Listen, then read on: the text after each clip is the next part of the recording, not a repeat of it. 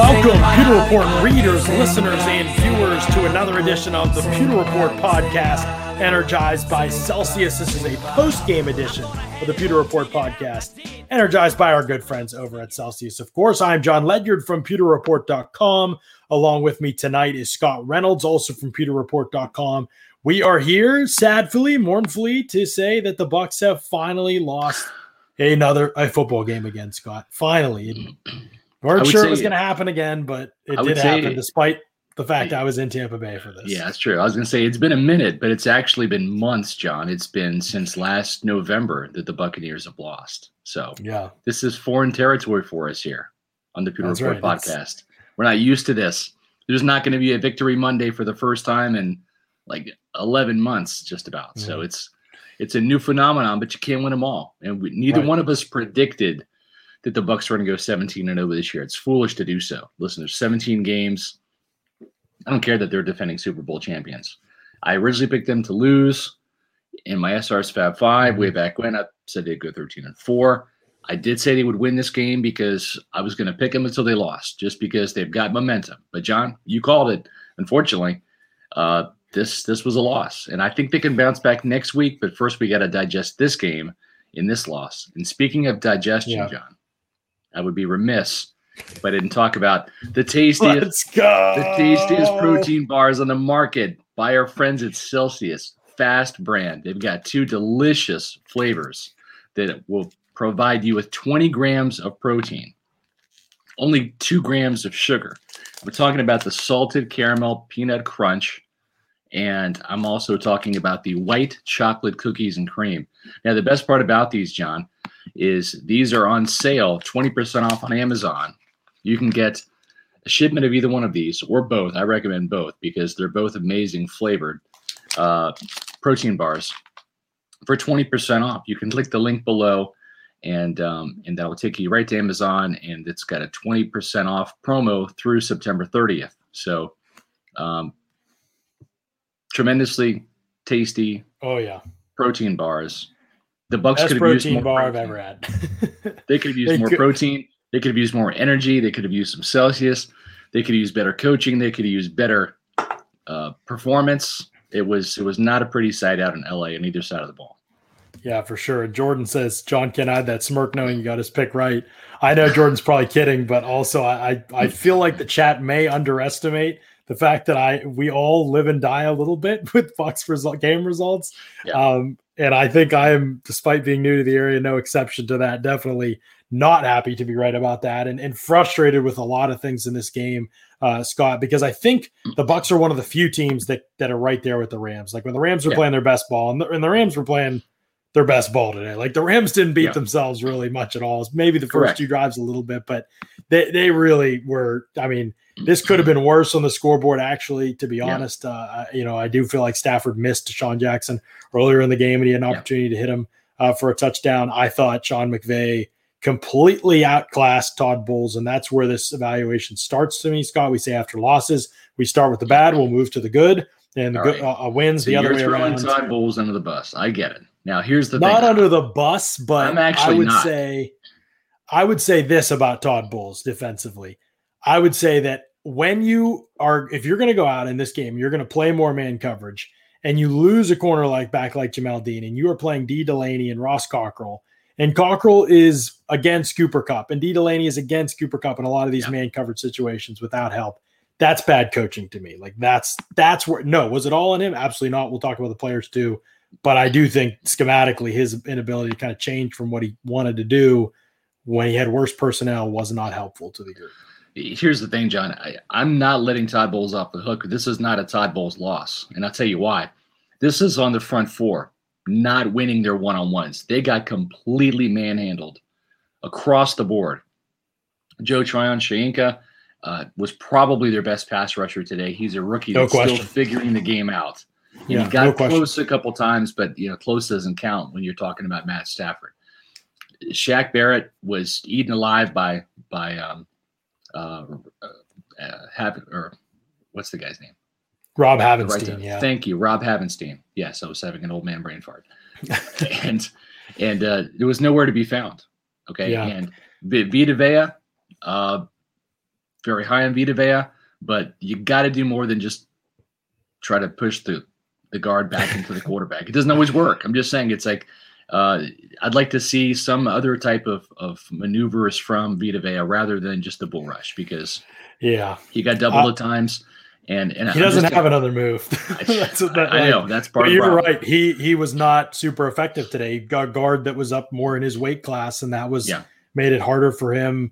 Joe Tryon-Shoyinka was extremely impactful the first couple series, and actually the Rams changed what they were doing. They started chipping him all game long to make life really hard for him, and you've already got one of the best left tackles in the league. He dusted Andrew Whitworth twice in the first couple drives of the game. He was impactful. Your rookie starting his first NFL game can't be better than Suh and Vea and Barrett all put together. Than your franchise outside linebacker, and that's Shaq Barrett, who has 1 sack in 3 games now. Matter of fact, the Bucs have 3 sacks. They got a kind of a garbage sack by Will Golston. John, they had 11 sacks at this point in time last year. 11. It's bad. 3. Okay, the pass rush. And you know what? I asked Bruce Arians last week on the conference call, last Monday. I said, is your defensive front wing enough one-on-ones? And he said, yeah, we're getting pressure. John, I knew they weren't then, and I know it for a fact now. Whether it's Ndamukong Suh, Vita Vea, Shaq Barrett, Jason Pierre-Paul didn't play today, Joe Tryon-Shoyinka, they're not winning their one-on-ones. There were too many times where they were absolutely stoned at the line of scrimmage by this Rams offensive line. So that's why I'm saying it's not on Todd Bowles. This is not all on Bowles. When you lose Jamel Dean, I don't know what he can do with Ross Cockrell and Dee Delaney. I just don't. I'm sorry. That you're getting out-talented at that point in time. Cooper Kupp is better than both those guys. Van Jefferson is better than both those guys. Robert Woods is better than both those guys. Deshaun Jackson's better than both those guys. So what is Todd Bowles going to do with Ross Cockrell and Dee Delaney? If the front four can't get home and you blitz, then you're putting those guys in man coverage and you're exposing them. So I don't know what you do. He did expose them for most of the first half, and obviously those results were ugly. But that's why I said that on the game show too. Like, yes, I don't think that was smart by Bowles, but would they have been better if they didn't do it? I don't know, because they couldn't get home with 4 either. So it was, there. Like I said, plenty of blame to go around, no question about it. We can't get away from this fact, though, Scott. This is 3 matchups between Bowles defense and Sean McVay's Rams, and it has been overwhelmingly won by McVay, despite 6 turnovers by Jared Goff over the first 2 meetings. Despite that, this is a team that, adding to it now, 413 yards go back 2 years, 518 yards, 40 points. Go back last year, 413 yards, 27 points. This year, 400, despite not even really trying in the fourth quarter, 407 yards and 34 points. They could have been worse today. Honestly, they got lucky. They got lucky last time. I felt like it is not a competition right now when those two coach. The Bucs are going to have to eventually figure that out for sure. The bigger question may be, Scott, what happens at corner now? Jamel Dean hurt on, was it the second drive of the game? Early in the game, knocked out, was out for the rest of the game, already losing Sean Murphy-Bunting for probably several more weeks at the very least, possibly more, possibly most of the regular season. What happens at corner now? Is this guy Richard Sherman? Richard Sherman time. I think he might be. The thing is what Bruce Arians said after the game in his post-game press conference is that, well, we already brought in two corners. We brought in Pierre Desir, we brought in Robinson, and I think both of those guys are okay to have on your team, but they're not ready yet, obviously, because you're playing Dee Delaney and Ross Cockrell instead. Could they bring in Richard Sherman? I think they're going to have to. If Jamel Dean's injury takes him out for 2 weeks or more, I think that you're going to have to do that. I think the Bucs get a little bit of a reprieve in the fact they play Mac Jones next week. The Patriots' passing game does not look solid or sound anywhere close to what they've played the last couple weeks with Matt Ryan at quarterback. I should say the past 3 weeks. Dak Prescott, Matt Ryan, Matthew Stafford. They played 3 really good quarterbacks. They should catch a breather against the Patriots. But you know that Josh McDaniels and Bill Belichick are going to try to duplicate some of the problems that the Bucs defense has been exposed to and not handled very well. So it's not like next week's going to be a gimme or a layup. They should beat them because the Bucs are way more talented than the Patriots. What we saw today was 2 evenly matched teams in terms of talent, and the Bucs got beaten to a man in the trenches. The Bucs couldn't run the ball. The pass protection was okay in the fact that Brady didn't get sacked a whole bunch. But, John, how many times did we see him have to dump the ball off quickly because of pressure? And not just that, but also wasn't able to step into some of those throws. And as a result, you saw some of those completions down the field that weren't connected with Rob Gronkowski, who did not have a good game. Mike Evans, there was a couple passes that were short hop to him just because he had a Rams defender right in his face. Yeah, definitely. There were some issues with that. I think especially late in the game when the Bucs became predictable with passing, I think that was where it really got away.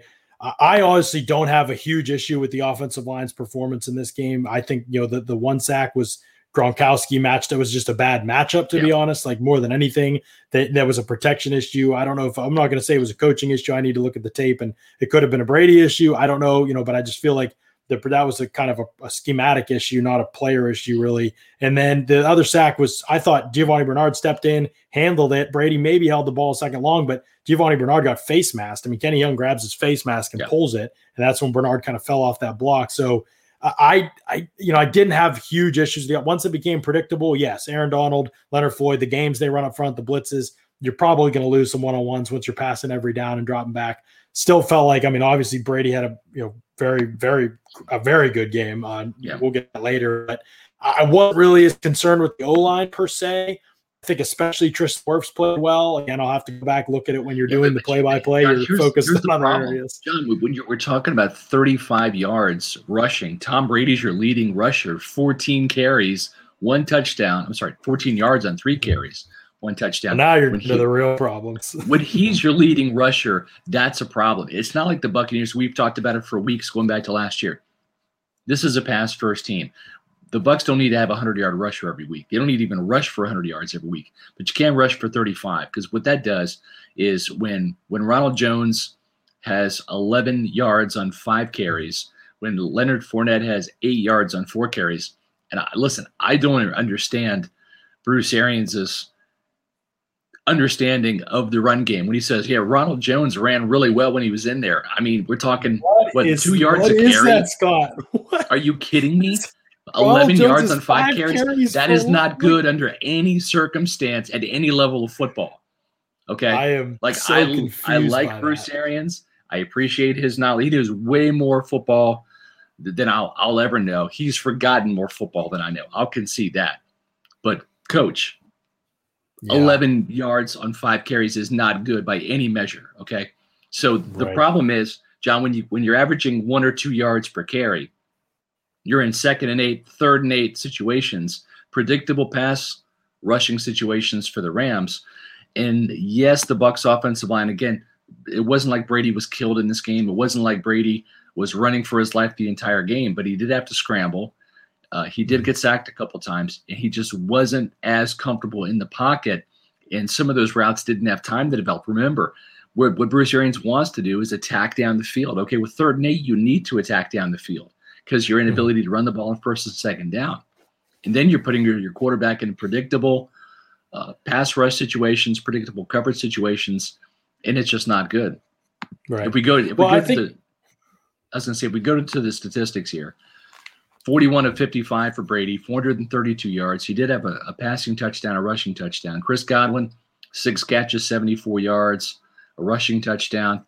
Mike Evans, 8 catches, 106. A lot of this is just playing catch-up football in kind of garbage time in the second half when the game was, you're down 17 points. I thought that Tyler Johnson kind of, but I mean, Brady had 300 yards, over 300 yards when this was still a game too. I mean, I thought Brady played outstanding, and offensive weapons played well too. I mean, Gronk let a couple opportunities go by. You made the drop on the first 3rd down, or that 3rd down conversion. That could have been a game-changing play, obviously. And then I felt like in the second half, Brady threw to the end zone and out to Gronk, and he clearly jumps early and should have taken another step and caught the ball in stride. Would have been a touchdown, I believe. Very unusual to see him miss a play like that. And then later in the game, the vertical ball, he clearly slows up when he should keep running. He was interfered with for sure, and maybe he's trying to draw the call, but I feel like you've got to run through contact and finish there. I mean, I think Brady was off target on like 4 passes today, like genuinely, like off target. I've got no issue with Brady. And Giovanni Bernard came in, 9 catches, 51 yards. And a touchdown catch. He was terrific, Scott. He was. I know we're moving to positives here quickly. He's the best running back on this team. Why can't he run the ball? Like, he's played 9 years. Like, this guy knows how to run the football. I don't understand. Why can't he get a carry? Like, what are you seeing from Leonard Fournette and Ronald Jones that make you that convinced that Giovanni Bernard cannot be on their level as a running back? It just blows my mind. I don't have the answer, John, but maybe Matt Patera does. I might. John, what do we the other day on the podcast, what did we put the over under on actual rushing attempts that Giovanni Bernard would get? I think we said 2.5, maybe. 2.5, 2.5. I really thought he was great, though. I mean, when the game was still in hand, you go back to the first half, that play where it was 3rd and long and Bernard ball, he was like 7 yards short of the first down, and he went and he dove and he stretched the ball, passed the marker, got that first down to move the sticks for the team. I mean, that was just an incredible effort right there. The other play didn't count, but when Brady fumbled that ball and Bernard caught it and it went for the first down, that was insane. Yep. But, this was the Giovanni Bernard that we wanted to see. And we finally got that today. And hopefully he's healthy. He obviously had that knee injury at the end when he scored the touchdown. But if he can stay healthy, I know the Bucs overall struggled today, but I'm not worried about that offense. He will be a huge factor for this team if they decide to use him the way that they just did. Bruce has got to play him more. And for whatever reason, absolutely. Sometimes Bruce gets so stubborn, right? And locked on to certain players.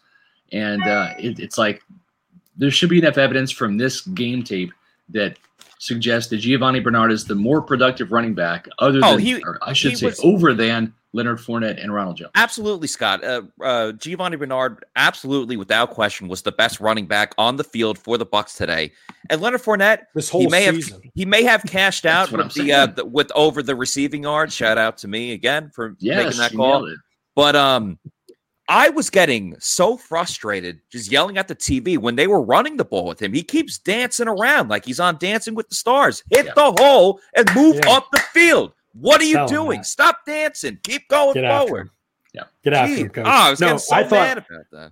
One of the most underrated plays in this game, I thought, obviously the Bucs end up losing, so maybe people don't see it that way, but when Giovanni Bernard had the little shovel pass near the goal line, that play was dead to rights, like a loss, right? And he turned it into a 3-yard gain by being elusive and gave them the 3rd and 2 at the 3rd and goal at the 2 rather than at the 5 or 6. John, how about his football awareness during the sack fumble, Aaron Donald to catch the ball and actually get upfield with it? That's what I was saying. Yeah, I mean, it's like he didn't have the ability to pick up yards because it was a fumble, right? So it came back to the spot. That play, the screen pass on, I believe, 2nd and 20 to pick up 25 yards. I mean, he has more burst, more acceleration than either Ronald Jones or Leonard Fournette. When there was a huge hole. This isn't like Keyshawn Vaughn, like flashes. Maybe he can run the ball. Maybe he's an okay player. Maybe we should play him more. You've already, who he is. Like, you've already seen him play more. The track record is there. You're right, man. It's not like he's a mystery. I'm truly at a loss on that one. That's, to be honest, if you're asking me issues with the offense, I don't have a lot long term. Like, I think they need to execute some things a little bit better. Drops are still an issue. They're just probably going to be with this team. Like, we get it.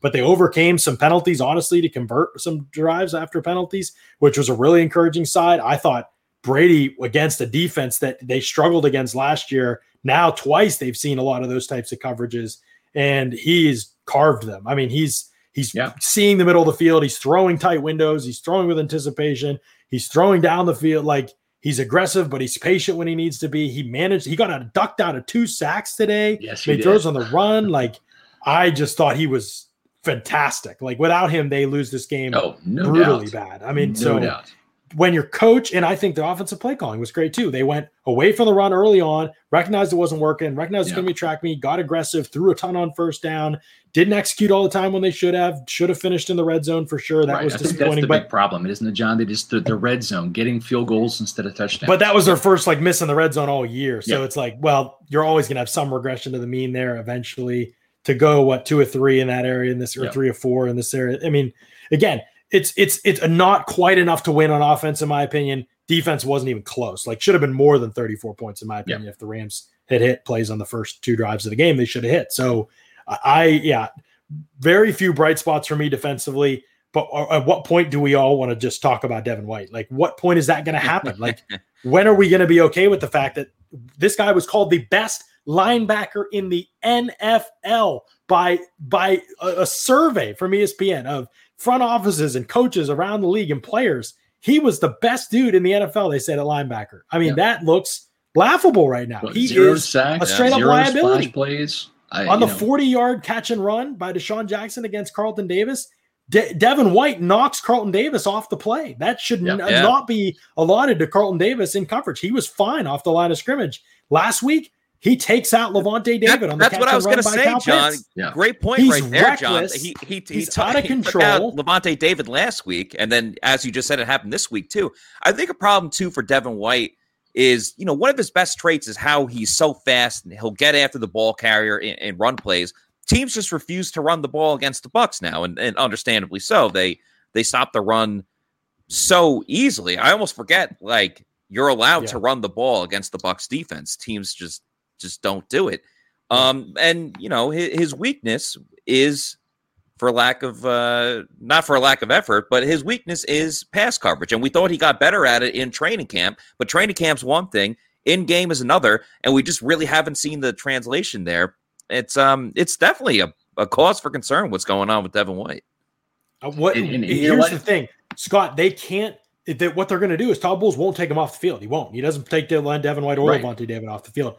When you don't take a guy off the field who is that big of a liability in pass coverage, everybody's going to attack him. You saw it on the Cooper Kupp catch at the end of the game where Kupp did go out of bounds short of the marker. That was his mistake. But it's just easy. You isolate the matchup. You find your guy. If you won't take him off the field, you're going to leave him exposed and he can't play. John from Douglas, is Devin White playing poorly, or are teams just scheming around him? And he agrees with us. He seems to be very mediocre right now. So is it a thing where offensive coordinators know how to attack the guy, or is he just not playing well? Because he's bad in coverage. Absolutely, that's part of it. The other thing is a lot of time it's just routine stuff, but he misses tackles. He overruns guys for tackles a lot of the time. And lately, that's 2 weeks in a row where he's taken one of his own guys out and allowed a 30-plus yard reception and a 40-plus yard reception, because he's literally he's too out of control. That's his biggest concern. It isn't a physical or an athletic liability or a mental. He just plays too out of control. He's reckless. He gets out of position because of it. He overruns tackles. He runs into his own guys. He just is out of control. And he overruns sacks like we saw last week. And when he hits a guy perfect, it's great, but it hasn't happened really this season. He's been extremely low impact. We have not gotten a chance to talk to him. I think he's frustrated. Speaking of impact and lack thereof, Antoine Winfield Jr. started last year with the bang. 2 sacks and a forced fumble in his first 3 games. You remember the big splash play he had at the Giants game, breaking up a 2-point conversion. In the postseason, he had the big forced fumble in New Orleans that allowed Devin White to pick that up, and that was a big turnover in the game. He had an interception in the Super Bowl. Antoine Winfield is a very splashy player who has made 0 splash plays through the first 3 games of the season. I agree with that a lot. And I don't feel like I do about Devin White about Antoine Winfield, to be clear. I think Devin White, we're getting into is he a liability in a big part of the game right now, type of territory. Antoine Winfield is not. I mean, he is clearly a safety net, and he keeps things in front of him. He doesn't allow big plays. He's playing sound football, but not splashy.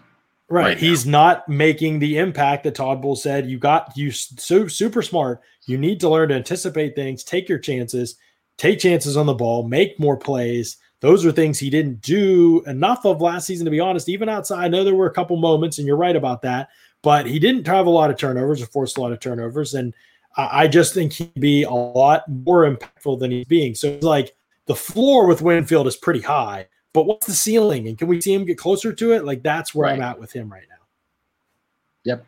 I agree. And, the thing is I think on the defensive side of the ball, let's flip it around and say, who is playing really well right now? Through 3 games, who is playing really, really well? Is there any Levante David? Vita Vea, for sure. Okay. I don't think Vea played great today, great per se, but he's definitely had a great season. He's abused the first 2 weeks of the season have to count. He was great. Okay, so I'm saying look at all 3 games and who is playing really, really well. We're talking about Levante. We're talking about Vita Vea. And I think Carlton Davis solid. Three. Yes. I agree. That's 3 guys out of 11 players on defense in 3 games that have played really well in a 3-game stretch. And we've seen, listen, Mike Edwards was the star of the show last week. This week, he fell down in coverage. Touchdown. Yep. Yeah, fell down in coverage on the Deshaun touchdown. And Bruce Arians actually addressed that play after, by the way. I don't know if you guys got to hear the presser, but Arians actually in miscommunication. Carlton thought they were playing one coverage. Edwards thought they were playing a different coverage. Yeah. Edwards realized that Davis wasn't playing the coverage he was and then fell down trying to recover, but it started with the communication error, I think, between the two of them. Yeah. So, I would say that I do think, like somebody mentioned Will Golston, but again, he's a role player kind of. So, he's played well, but he's a role player. Shaq Barrett did play pretty well the first 2 weeks of the season. Today, I thought he was totally invisible. I didn't notice him at all. Rewatch, and I'll eat my words if I'm wrong. I really thought Joe Tryon-Shoyinka was very good in the first half today. I'll have to watch the second half. I know the Rams, I noticed 4 or 5 plays in a row where they were chipping him heavy with a tight end, and that delays his get off. So that was, rookie in his first start. You get it. But I think that those are the guys probably right at this point, complete performances. And I, for the record, I don't know how much Jason Pierre-Paul would have helped today because I don't know how much, he would have been, the Todd Bowles would have been willing to say, I'm going to play you inside a 3 technique and we're going to get after the quarterback with 3 better rushers. Because right now, reality is Sue and Golston just aren't worth a whole lot as rushers. McClendon and Nacho never have been. And so you have a weak spot. Sure. Basically, and John, if you're running things right. What we saw today was Bowles on at least 2 plays that I saw, and probably more. But when I was looking at the formation at the pre-snap, there were a couple plays where Joe Tryon-Shoyinka was playing inside, and they had Levante David line up on the line of scrimmage as an outside linebacker in some of those rush packages. So typically what we would see, is Jason Pierre-Paul in that role inside, but instead it was Joe Tryon-Shoyinka. And you typically have JTS on the outside with JPP on the inside. But because JTS was on the inside, you had Levante David rushing there. So you're talking about moving some pieces around that aren't used to playing. JTS is not used to playing inside. Levante David is a great blitzer, but he's not a guy that has much experience as a stand-up rusher going up against a left tackle who knows he's coming. Right. It gets to the territory, I think, where it becomes, how much do we want to see a larger sample size before we say, so-and-so or whatever has played poorly or not. But I definitely think they need more from Shaq Barrett still. I think that just the other defensive back spots, they need more from Antoine Winfield. Not that he's played poorly, he hasn't, but they need more from him. And I think, Devin White is the biggest guy to me. You got to have more from Devin White. That's a top 5 pick linebacker. Guys are saying you're the best linebacker in the league. Have some pride about it. And you've got to play a lot better, I think. And he just hasn't. I know he's probably frustrated that, he doesn't have a sack yet this season, and that, that he, is not necessarily getting to shine in the run game as much because teams aren't running the ball that much against them. And, but you got to overcome those things and be better in the situations that are presented to you. And that he has not done that so far this season. So right now he's a pretty big question mark in my opinion. Architect 79, thank you for the $10 super chat. Very much appreciated. Very helpful to us as we produce all this YouTube content. He says the running scheme is so predictable and presents no opportunities for lanes or creases. Why don't they run out of spread sets or spread the defense with all the weapons and create space? I want to talk about this in a second, but first, I don't know if you realize this, Matt, but this man mentioned lanes, and I just was wondering if you'd like to talk about our friends over at Pin Chasers, where you can get on the bowling lanes and have a little fun over at pinchasers.net. Tell them about the great opportunities that are in front of people when they go to Pin Chasers. Oh, absolutely. Pin Chasers, first of all, it's an awesome place to bring your friends, bring your family for a great night out. Anthony Perrone, the owner, he actually just asked a question for the Bucks Monday mailbag. So it was a good question. So, Scott, you should get to that for tomorrow's Monday mailbag. But he's a diehard Bucks fan. He has season tickets. He was at the first 2 home games of this season. But going to Pin Chasers is a great night out. They have literally weekly specials every single day of the week. I know Monday it's Pizza Bowl after 9 p.m., $11.99. You can go and I meant Tuesday. Tuesday's Pizza Bowl, $11.99 after 9 p.m. All you can eat pizza. Thursday night, all you can bowl, $11.99 after 9 p.m. You can bowl for the rest of the evening. Their 10-pin grill is awesome. ton of different food selections, and my personal favorite, you can have breakfast at any time. Doesn't matter if it's the afternoon, if it's at night, you can have breakfast whenever. That is big. That is key. Many different locations, as you see, Midtown Tampa, Zephyr Hills. There's one in Armenia, right down the road from where the Bucs practice facility is. And also, coming back on October 11th, I can't wait. It's the Pewter Report Bowling League. So every Monday, 6:30 p.m. Oh, yeah. Be there. Fun time. We got a lot of people signing up now. We're doing, I know the first night we're doing a raffle and a giveaway, so make sure you're there for that. And it's just going to be an awesome time. You know, you get the friends out, you get the family out. Obviously, we're getting through this pandemic, and things are mostly back to normal now, too. So get out there, be at the lanes, and just enjoy yourself for what's a very fun evening. Yeah, I'm definitely very excited for that. I know a lot of people are. Architect, to get back to your question, yeah, I've been an advocate for this for a while, that the Bucs need to run out of more spread formations to define space a little bit easier for the running backs, because their vision, especially Leonard Fournette's, is so bad. You can help him by basically giving him an easier time seeing things.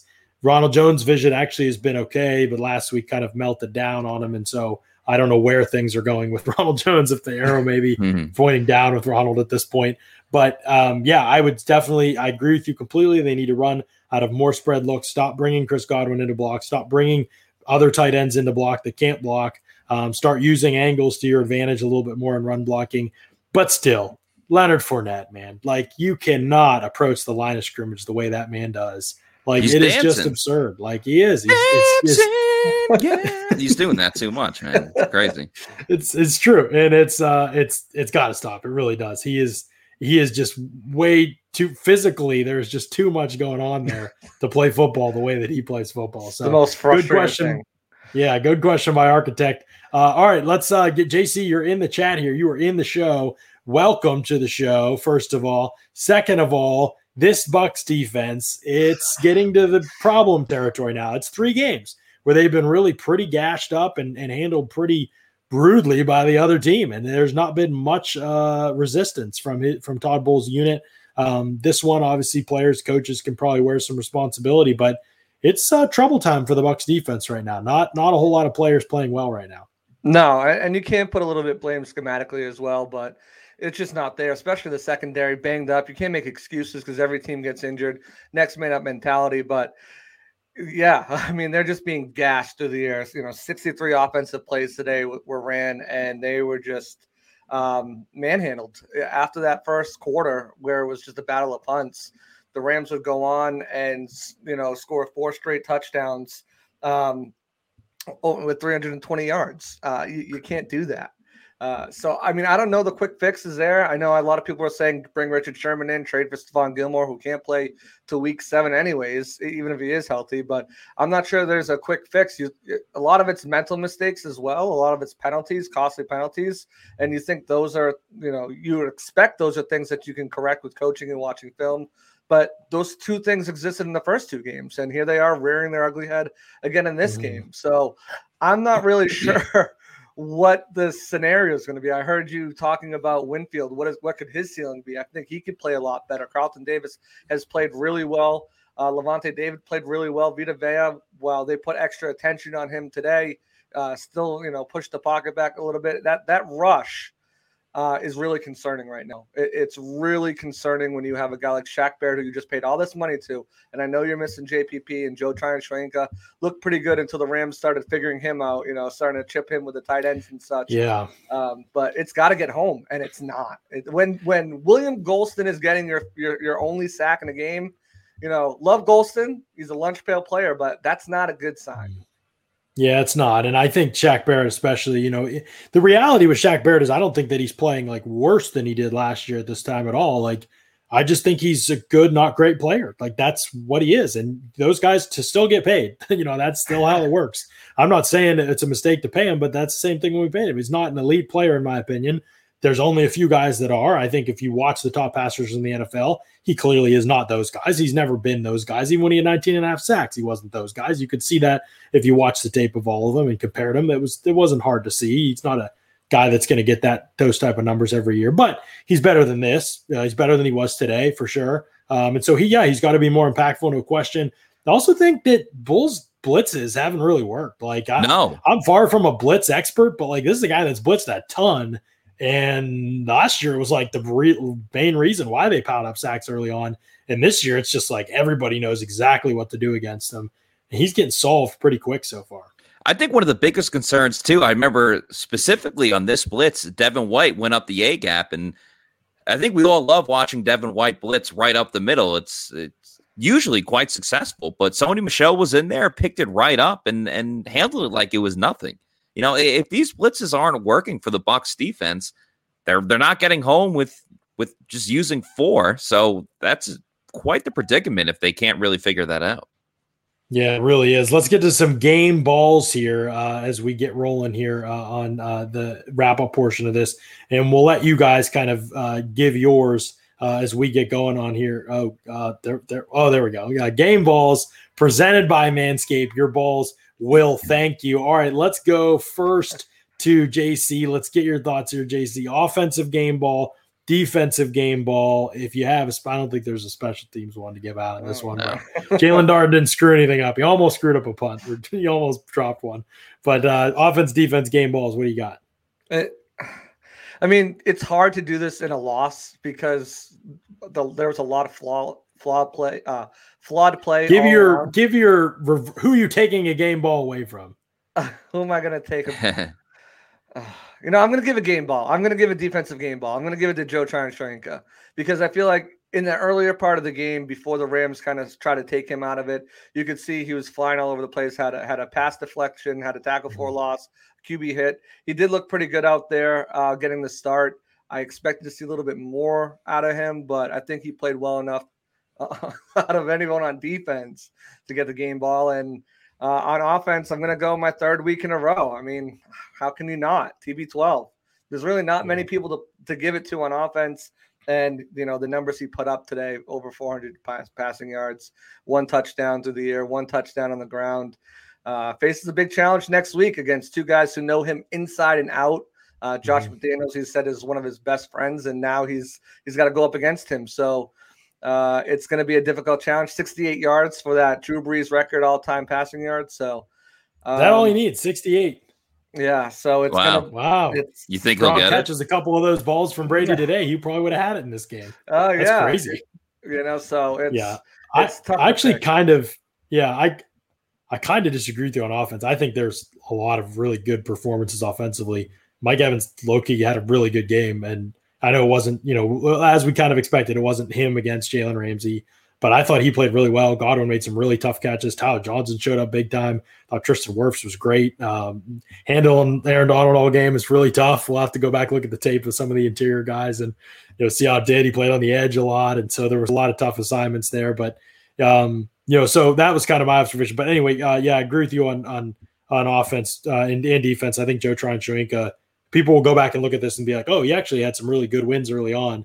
Then the Rams adjusted and kind of did some different things. When you're a rookie, making people adjust a little bit is what they do protection-wise. It's a pretty good sign. Matt, who do you have for your Manscaped game balls? Yeah, so offensively, I'm giving the game ball to Chris Godwin. I thought he made an impact when the game still mattered, made some crucial 3rd down receptions. And I'll always say, I've said it before, and I'll say it again, and I said this in Most Impressive, which is coming out if you haven't read it yet. He's the most consistent receiver that the Bucs have.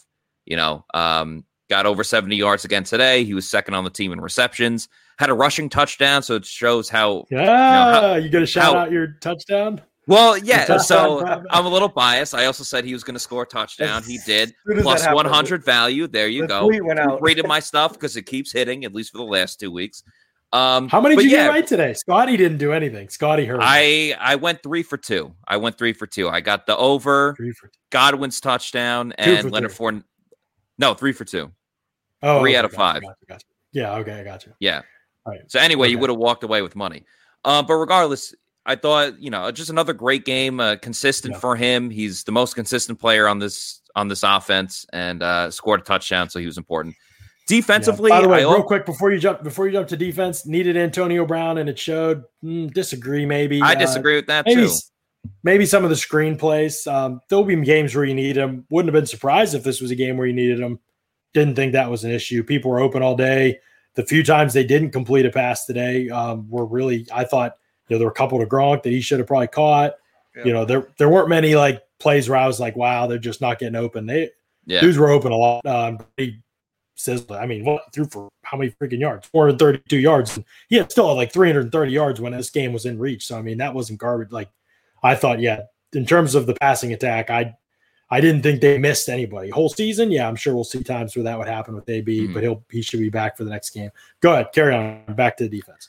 Yeah, so defensively, I believe I gave him a game ball in the first game of the season as well. But I'm going with Vita Vea again. I really thought the way he can just disrupt things and manhandle blockers that are trying to stop him from doing what he needs to do. It's just really fun watching that. He had a huge stop on a 2nd and short. I believe it was the last play of the third quarter, where he was right up in the backfield. He didn't finish the play, but because he was already there, it let Shaq Barrett, Ross Cockrell, and JTS all finish the rest of the play. But he was a huge disruptor there. And then right before that or right after that, obviously the Rams went to Deshaun Jackson a lot in this game, and it finally paid off with that 75-yard touchdown. But there was one play where Stafford was going deep to him, and he was wide open. But Vita Vea got in on the pass rush, clearly altered the throw where it was short. It would have been a touchdown. And, the Rams went on to score a touchdown on that same drive, so maybe it was a moot point. But if it wasn't for Vita Vea, he single-handedly stopped the touchdown on that play. I thought that was very crucial. It may not have really meant much at the end of it because they still ended up scoring. But, Vita Vea causes a lot of issues for the opposing offenses, and I thought he made a stamp on this game as well. Yeah, he could literally be called on holding almost every play. Yeah, so he's a force to stop. I don't think anyone was really missed on the offense. I know AB or what. I think that even on the defense, I don't think anyone was missed. I think if they would have played a little tighter schematically, I think they could have easily won this game. There's so many times where they shot themselves in the foot where they just let the game get out of hand. But I'm worried, obviously, a little bit about this defense going forward, but not to the point where I'm like, burn it down and like, who's available, start trading for everybody. Because I think they're just making so many mental mistakes and things that they are uncharacteristic of them. So I don't know. Yeah, I'm definitely worried about their defense to a degree, but I was worried about the defense basically since they started playing this year, to be honest. So that just kind of remains for me. I agree with you though, JC. I don't think this was a loss where Rand really missed this player. If they were healthy, the Rams are better right now. Like people might not want to hear that. That might make people mad. They're better right now. It's also week 3. Doesn't mean they'll be better when it actually counts in the postseason and all those times. And there's still a long path to getting there. And there's a lot of season to go. Last year the Bucs were clearly not the best team in the league. In week 3, they weren't even in the conversation in week 3, but now they're clearly by the end of the season that they were, and they're in that conversation right now. And today's result didn't change that for me, but no question in my mind. I felt like this was just the Rams were better. They're crisper, they're cleaner, they're better execution right now. You can say what you want about the fact that it's only been a couple games with Stafford, but clearly those guys are pretty comfortable. AC, appreciate y'all's insights. Great stuff from you guys. I was going to say, appreciate you jumping in. They were definitely looking past this Rams team to the Patriots. That's all. That's all. No, that is absolutely 100% no. I don't even understand how we get onto that in the NFL, Scott. Like that doesn't happen. Like I can't emphasize that enough. It just doesn't happen. Like you know how much time and energy and attention go into each opponent. Yeah, that's that. I know JC's kidding there, but that's that I know is something the fans will probably say. So I'm glad we threw it out there to get it dismissed. I just think that the Rams' talent was just better today. I think they're better. I just think today they were the better team, and it showed in the trenches. Bucs couldn't run the ball. They couldn't get after Matt Stafford. I thought Tom Brady played really, really well. I thought he was the star of the show today. He's not going to get my game ball though because he's obvious. I'm going to go with the less obvious choice. I'm not knocking. Well, before you do go with that less obvious choice, I got to talk about my friends over at Dave & Buster's here, because what a night. Matt Matera was out there on Friday, taking in some college football games, getting some amazing food, playing some great games. People are probably familiar with Dave & Buster's, but there's so much to do. There's so much fun to be at, and the food. Look at the food. I mean, Matt was talking on the pregame show about how unbelievable the food was there. Yeah, and there's so many screens and so many huge, massive screens. If you followed Pewter Report on Instagram, you've seen a lot of those videos, but he was at the Tampa location, Estuary Lakes Drive, and just absolutely loved it. And guess what? You can go to Dave & Buster's with a $200 gift card. All you have to do is literally go to the YouTube description in this podcast.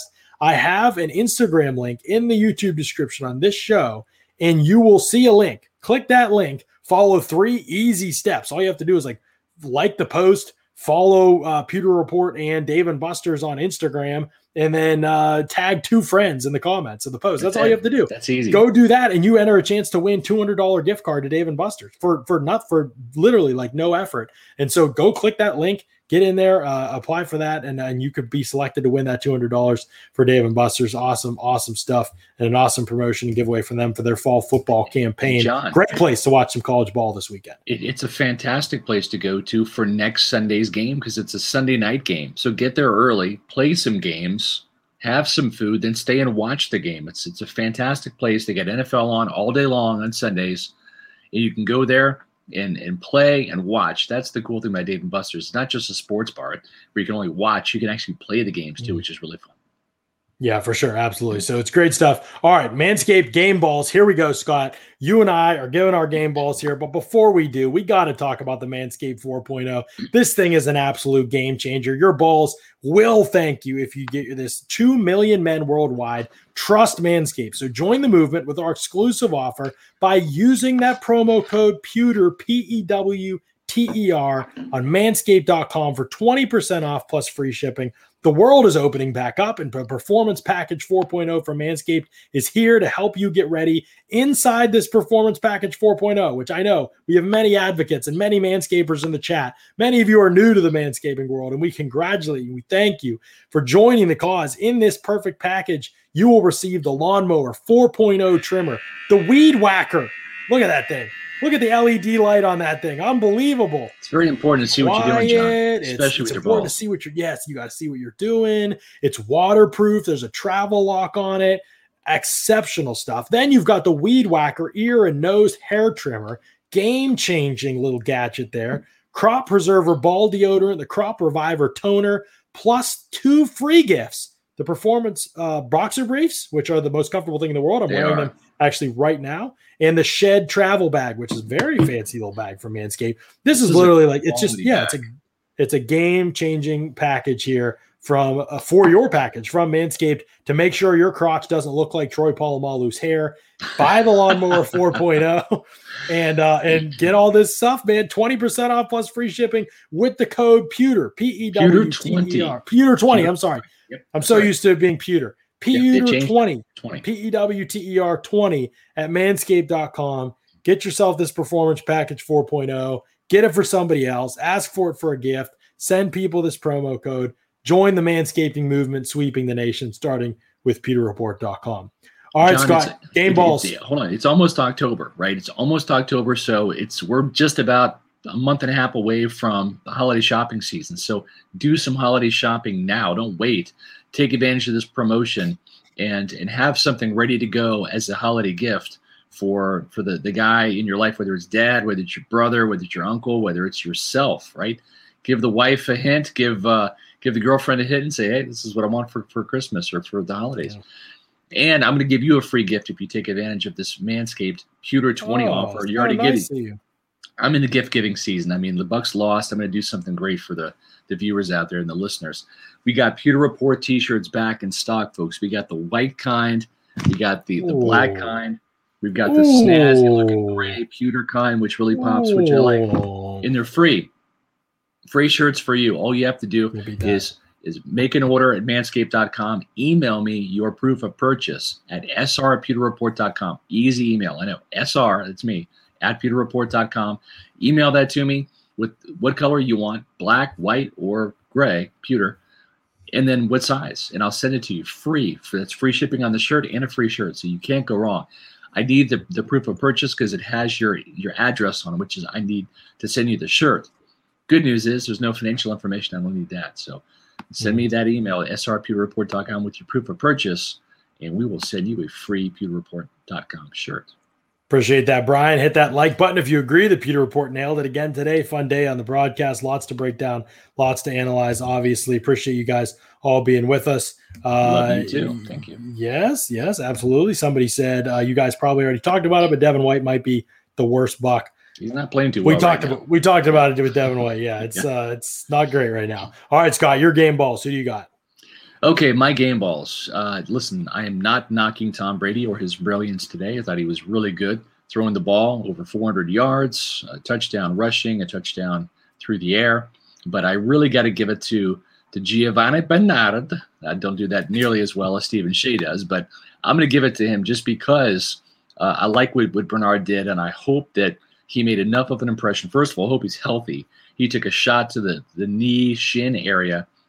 And Arians did say after the game that he thinks he's fine. We'll see if it swells up on the plane, he said, but he thinks he should be fine.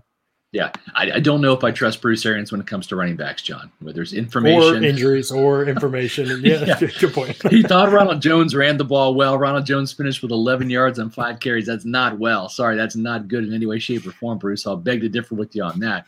So I hope that his analysis about Gio's injury is good. But what I did like out of Giovanni Bernard is I like the fact that this guy ended up catching 9 passes, targeted 10 times, for 51 yards and a touchdown, including a 32-yard catch and run that I believe was on a 2nd and 20 situation when the Bucs got backed up on a screen pass. He showed more burst and acceleration that I've seen from either Ronald Jones or Leonard Fournette, the ability to create the space. So I like that. I like to see him get some carries too, because I think he can be effective. I'm also going to give a shout out, maybe not a game ball, but a shout out to Tyler Johnson. Stepped up in the second half, 3 catches, 63 yards. Scotty Miller, 2 catches, 11 yards. He is like the forgotten man in the offense this year, and maybe that's for a reason. Tyler Johnson's really just been outperforming him. So my game ball on offense goes to Gio. On defense, I'm going to give it to Will Golston. He didn't get many sacks, but he got one today, okay? That's right. He got one today.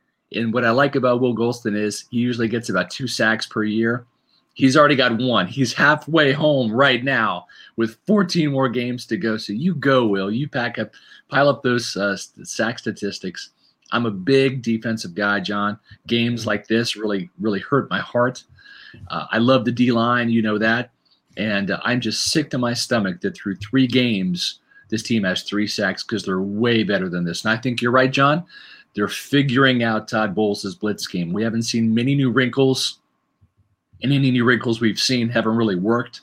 So I think they need to go back to the lab and create some schemes that maybe opponents haven't figured out yet. But also to these players, Shaq Barrett, Vita Vea, and Ndamukong Suh, they got to win their one-on-ones. That's not happening. But I'm going to give it to Will because he won a one-on-one today and had a sack. Maybe I'll regret this after reviewing the tape, but I am, as hard as it is defensively, and shout out Joe Tryon-Shoyinka for a really good first half. I think Lavonte David played really well. I really kind of want to give it to Carlton Davis because I feel like he's just kind of like flat, like on his own, just on this island, just the rest of his crew getting shelled. I know he'd give up a touchdown to Cup. I thought he played poorly on that play, but Devin White, I mean, literally picked him off the route, the play before. It's just, I think he's on the sideline. He's very frustrated. It's clear. He doesn't get to press very often. I thought when he got to press Cup a couple times, he absolutely smothered him. I just think he's playing really well. I don't even think the scheme helps him that much, to be honest. I think he's put in some tough situations. He is keeping this group like barely above water. Maybe they weren't above water today, but I just want to shout him out because, he's really, I think that he's really the only guy that I feel like is really, I mean, obviously in games before this, Edwards, but I felt like in this game, he was the only guy I was really like, I think that, not that he was perfect, but I think he was pretty good today on a day where most of the defense was not. Offensively, I think Brady is having one of those seasons that's special. I really do. So very encouraged by him, encouraged by the scheme and the answers that they have against a tough defense. If execution had been a little cleaner today and defense had been just acceptable, I think this is a very winnable game for the Bucs. They are one of those teams that I believe is right there at the top. I said this beginning of the season, I don't feel any differently about it. I think there's 3 teams in the NFC that could win that conference. I think there's 3 teams in the AFC that could win that conference, and I think the Bucs and the Rams are 2 of those teams in the NFC. And so I absolutely think that I still believe that for sure. The defensively, they have a lot to figure out, but I don't have concerns right now with the offense. I think other than the running back situation, which is low down, I think, on the list of most important aspects of an offense. So yeah, John, but Brady, the way he's playing and how he's moving, Scott, ducking out of a couple sacks. Oh yeah, hey, that D looks great, doesn't it? Some of those tight window throws, like he was zipping the ball in the zones. I think he looks exceptional this season. It's better than even last year. Not even just because of the knowledge, just literally throwing and moving better. I think. I agree. Unfortunately, folks, there's not going to be a Victory Monday podcast tomorrow, but there is going to be a Monday podcast tomorrow. It's just not going to be a Victory Monday for 2 reasons. Number one, unfortunately, the Rams moved to 40-0 with leading at the half under Sean McVay. That's an incredible statistic. And unfortunately for the Buccaneers, their 10-game winning streak, their 8-game road winning streak, and their streak of 9 consecutive games scoring 30 points or more, all of those come to an end. But this is not the end. This is just the beginning because it's Sunday. It's the beginning of the week. We got another big week of football ahead of us. Bucs Patriots, Sunday Night Football. John, we're going to kick off the coverage starting tomorrow with a non-Victory Monday podcast at 4 o'clock. Right. Lots to analyze, lots to break down at 4. We'll be here. But is a Chiefs fan in the chat right now? Like a Chiefs fan talking, they're 1-2. How is that possible, buddy? Like, John, dating back to last year, the Chiefs are 1-3, are they not? How do you come in on a Sunday when you just got worked by the Chargers? By a divisional foe, right? Yeah. Goodness gracious. And by the way, that blows my mind. You got to be completely oblivious to reality. But anyway, no, I think that, the week of coverage against the Patriots will start on Monday. That's going to be fun, a 4 p.m. Podcast, and then we'll be back Wednesday and Thursday. We'll have shows as well. Going to be a lot leading up to that, and then we'll be out at Whiskey Wings actually for the pregame show for this one. So again, head out to Whiskey Wings, Temple Terrace location.